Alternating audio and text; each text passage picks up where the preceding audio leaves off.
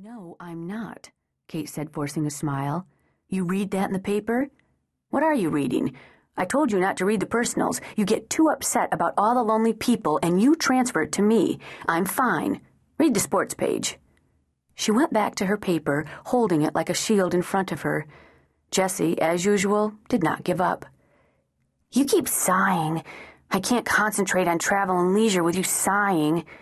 I'm not sighing, Kate said without looking up. It's sinus.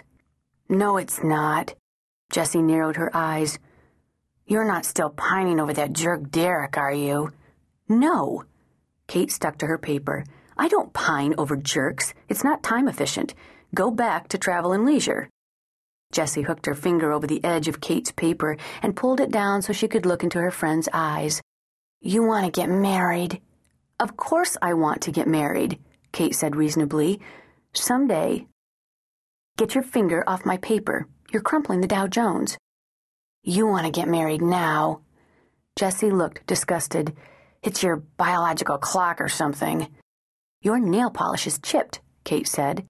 It's also a really ugly color, but I'm not mentioning that because it would be none of my business. You've been engaged 3 times in the past 3 years, Jessie said. Not one of them could keep you. You said yes to 3 men and then dumped them. Why would you say yes to 3 men you couldn't bring yourself to marry? Kate took a deep breath. Derek insisted on a premarital agreement. Paul informed me that my success threatened him, and if I loved him, I'd stop working so hard. Terrence wanted me to quit my job because social duties as his wife would be too pressing, and you think I should have married one of those men? Frankly, I don't think you should have dated any of them, Jessie said. I just think being raised by your father has given you a warped idea of life, marriage, and men, and I think you're unhappy, which makes me unhappy. And I don't like being unhappy, so we're going to fix you. Kate put down the financial section. No, we're not. Yes, we are, Jessie said. We're going to improve your life. We're going to make you more like me. Kate started to laugh. I don't want to be like you. Hey, Jessie said, not fazed at all. You should be so lucky.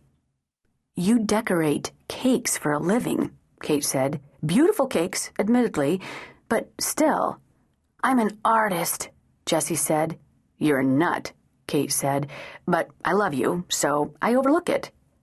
I may be nuts, but I love what I do, and you don't, Jessie said. Remember when you were with the Small Business Administration? You used to tell me about all those little businesses you'd help get started, and you'd feel so good, remember? The pay was terrible, and the career possibilities nil. Kate picked up her paper. Jessie pinned it down with her hand. Remember Mrs. Borden's daycare center? Jessie said. It's still going strong. She's got a waiting list. Of course I remember. Kate smiled at the memory. What a lovely woman she was. Jessie said. She didn't die just because you sold out. I didn't sell out.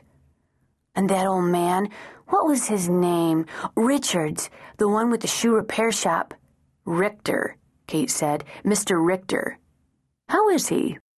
Jessie shrugged. How should I know?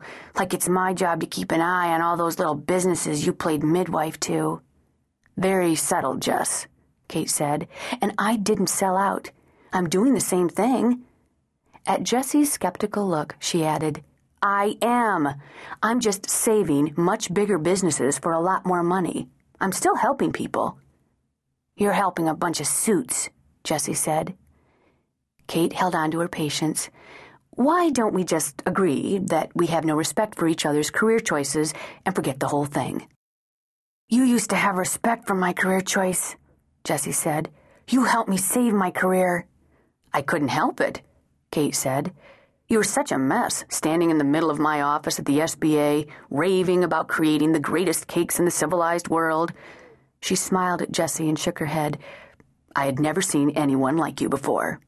Jessie grinned back. I felt the same way. I had never seen anybody as polished as you. You looked like you'd been varnished. I thought, oh, good. I'm in big trouble and they send me to Wall Street Barbie. She told